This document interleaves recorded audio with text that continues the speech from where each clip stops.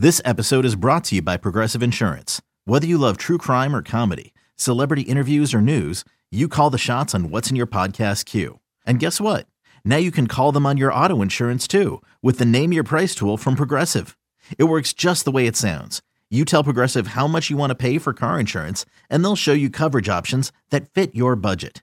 Get your quote today at Progressive.com to join the over 28 million drivers who trust Progressive. Progressive Casualty Insurance Company and Affiliates. Price and coverage match limited by state law. You could spend the weekend doing the same old whatever, or you could conquer the weekend in the all-new Hyundai Santa Fe. Visit HyundaiUSA.com for more details. Hyundai, there's joy in every journey. Let's move into another one of my buys, and that's Dameon Pierce. Oh, here we go. Over the last 3 games, Dameon Pierce put up modest numbers. He's averaging only 14.6 PPR fantasy points per game. That's in fantasy points per game over the last 3 games. And his usage, though, reflects a running back who is being used at a much better rate than what his fantasy finishes have suggested. So he wasn't targeted this past week at all. But the 4 weeks prior, 6 targets, 5 targets, 4 targets, 5 targets. And his role, he didn't have the 2-minute offense before these past 2 weeks. And his role just dramatically changed over the last 2 weeks. And he got that 2-minute offense. He got the 2-minute role, which is going to be huge for a team who stinks, who is going to be down in a lot of games, right? They were in that Philly game, okay? But that's not going to happen that often, okay? That was a trap game for Philly, but Philly ended up coming out on top, but late in that game. Last 2 weeks, approaching 80% of snaps, running around on nearly 60% of dropbacks. So he's in line to get a lot more volume in the pass game moving forward. The Texans are going to continue to lose games. So he's someone who I think you can buy money back. And I think he's not necessarily considered an RB1, a low-end RB1. I'm viewing him as a low-end RB1 right now. And I think he's being considered as an RB2, like a every week RB2 that you start, maybe a high-end RB2.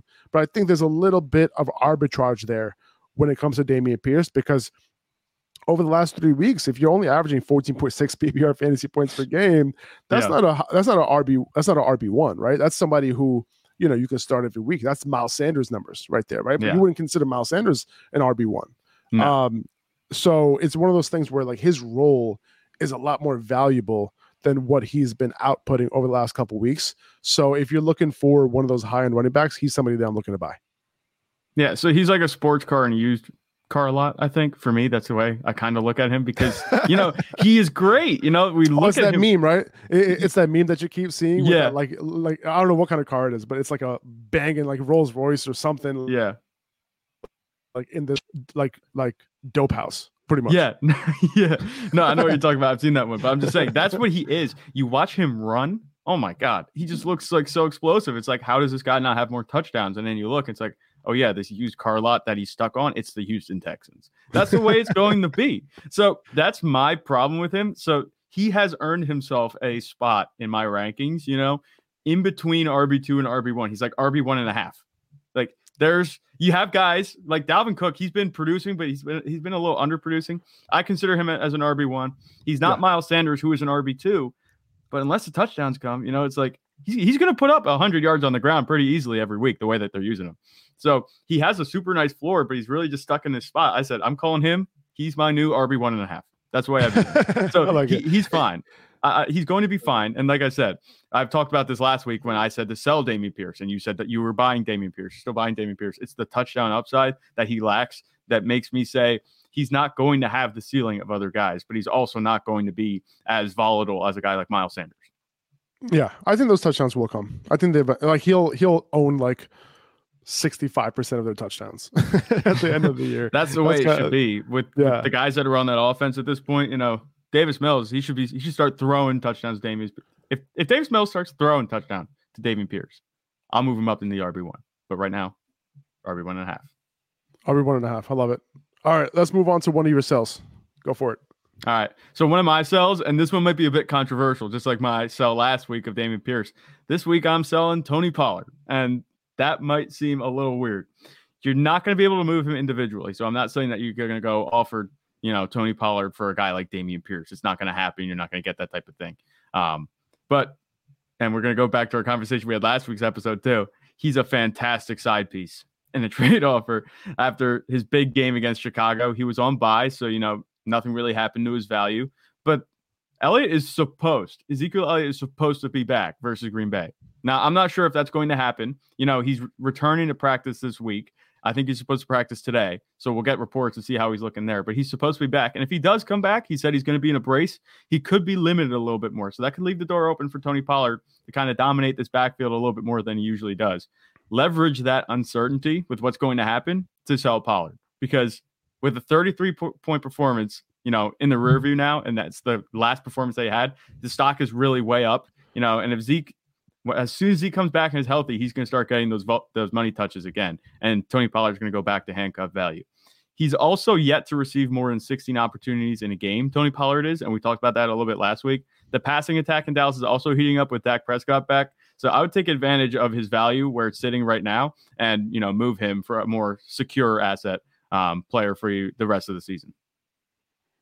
Yeah, I'm with you. And, and this goes back to what we talked about, right? Like the coaches even came out, his offensive coordinator even came out and said that, he's not an every down back, basically. Yeah. Like he's going to max out at, a certain number of snaps per game, which is not what you want to hear.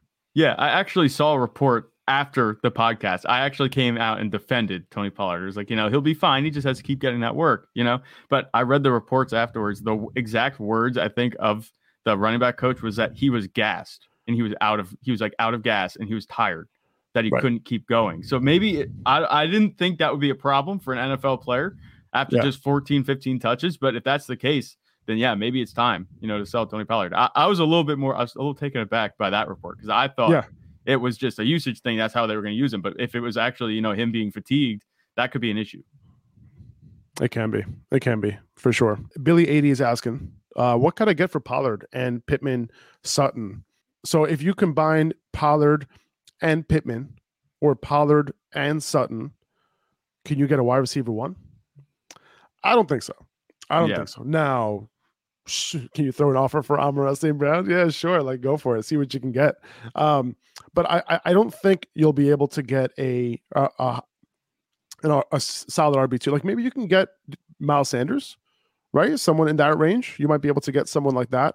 Because right now, Pittman and Sutton, they're really hard to sell, right? You can buy these guys pretty easily if you wanted to, but you can't really sell them like that. But Miles Sanders might be a luxury running back that some teams have as their RB3, right? You might be able to buy someone like that. You might be able to buy, like, are there any other? It looks like he's looking for a wide receiver, right? Yeah. Right. So receivers in that, wide receiver 2-ish tier that you can potentially buy with these two guys. Yeah. So for me, I'm looking at it. If you want to talk about a running back you could buy, I thought about while you're talking about it was if you want to shoot for upside, I'd do a heat check and see if you can get DeAndre Swift, maybe. Just because once he's healthy, that could work. He's been letting fantasy managers down for a few weeks, and we're not sure what the outlook is for these next few weeks coming up. But once he's healthy, I think he's going to look good and much better than what Pollard or Pittman's combined is going to do for you. So I think that you could maybe shoot for Swift, do a heat check, see what they're thinking. If it's worse, if they want less, great. If they want more, I'd maybe, just lay off. But that kind of deal for me, if that was on the table, I would take it. And then for a receiver, I think with, Pittman, Sutton, and Pollard, I'd target a guy like DK Metcalf, maybe. He's not producing in a huge way right now, but the offense is still very good in Seattle. They're going to be able to score plenty of points. And I think he scored a touchdown. Sorry, what's that? That might be a little tough to do. It might be. It might be. You'll hear about me. What about a guy like Pittman. Chris Olave, maybe? Like he's not as valuable as DK. Maybe I would aim high. Like I feel like that might be undoable also. Not really doable. T. Higgins, maybe. A wide receiver that you can get for these guys. Alan Lazard, Brandon Ayuk. What about Gabe Davis? Would you sell Pollard and Pittman / Sutton for Gabe Davis? I don't know. I don't think I would, because this is what happens. I think Pittman is Davis without the upside. You know what I'm saying? But the floor is valuable enough with Pittman, I think. And like I said, I'm going to talk about him in a couple minutes. Why don't you just go for it, dude? We mentioned Pittman a couple times here. Just go for it. All right. So another guy I'm buying, with Pittman. And I was talking about, I think Pittman is Gabe Davis without the upside, but at this point, the floor is much better than Gabe Davis. I'm buying Michael Pittman this week. The Colts offense, if you've been watching, it has hit rock bottom officially, and the only way left to go with 9 weeks left in the season is up. That's all the way they can go. Otherwise, it's going to be more of the same. We've seen the head coaching changes across the league, especially in Carolina. It revived the fantasy value of DJ Moore. I think it could do the same thing, maybe for Michael Pittman. Obviously, it's an interesting hire that the Colts brought in, but we'll see how it goes. I'll give him the benefit of the doubt. Even with dismal production, Pittman is still comfortably in the lead of Colts pass catchers with target share. He's at 22% last week. He had 39%, I think, share the week before. So things are looking good. It's not like anybody's creeping up on him, breathing down his neck and taking his targets away. There's a better chance that Matt Ryan can come off the bench and add some juice than not, I think. Because at this point, the Sam Ehlinger experiment is over. We've seen what we need to see. It doesn't look like he's the guy. I think the Colts are going to end up, targeting quarterback in next year's draft. I think that's going to be the way it's going to be. But with 9 weeks left to play, like I said, the only way to go is up. And Michael Pittman's still getting the targets. He hasn't completely sold you out. He's still catching a few passes each game and doing what he needs to do. If Matt Ryan comes back, I like him to kind of return to wide receiver 2 relevance. I think he could do that. If he's not a low end wide receiver 2, I think he'll find a nice little home as a mid wide receiver 2 if Matt Ryan comes back. So I'm buying Michael Pittman. His price is so low right now because the offense just has not been good. That's really what it comes down to. Sometimes you got to kick the tires on guys who are just like have no value, that people they don't want anything to do with them. Yeah. However, when they're in a situation where they're going to be the target leader and they're good players and they're good talents, you might want to just buy them, right? Michael Pittman was doing his thing this year. He was leading them in targets. The week before with Sam Ehlinger, he had 40% target share. They're going up against the pass last week. It's the worst possible young quarterback. So, it's one of those situations to buy. And I have a feeling that Matt Ryan's going to be back if Ehlinger can't get it done.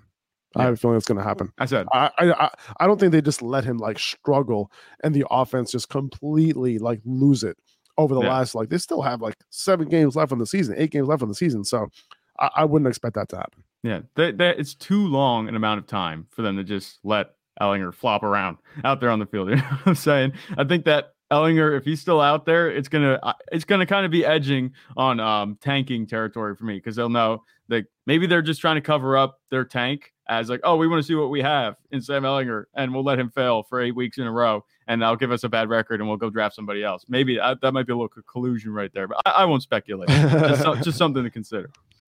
When you need mealtime inspiration, it's worth shopping Kroger, where you'll find over 30,000 mouth-watering choices that excite your inner foodie. And no matter what tasty choice you make, you'll enjoy our everyday low prices, plus extra ways to save, like digital coupons worth over $600 each week. You can also save up to $1 off per gallon at the pump with fuel points. More savings and more inspiring flavors make shopping Kroger worth it every time. Kroger, fresh for everyone. Fuel restrictions apply. Joshua Sanders is asking Gabe Davis and Terrace Marshall for DK. Would that work? I doubt that will work, but you can try it. Yeah, I don't think that's going to work. I are very attracted to Gabe Davis's ceiling, and with Josh Allen's arm issues right now, it's going to be tough to sell Gabe Davis. Yeah, and also with Terrace Marshall, yes, he's looked good for the past 2 weeks, but those are the only 2 good weeks he has in his career at this point. So it's that's recency bias. If that trade goes through, let me know. Message me on Upper Hand Fantasy, because I don't on Upper Hand Zach, because I'd love to know if that goes through. I don't think it's going to, though. Alan in the comments here is asking, how would you package Jonathan Taylor in a deal to upgrade at tight end? And I currently have Pitts. So here's how I would look at it. There's only one type of team that you can make this deal with, and that's a team who has 2 good tight ends. That's it. If you're looking to upgrade at tight end, you need a tight end back.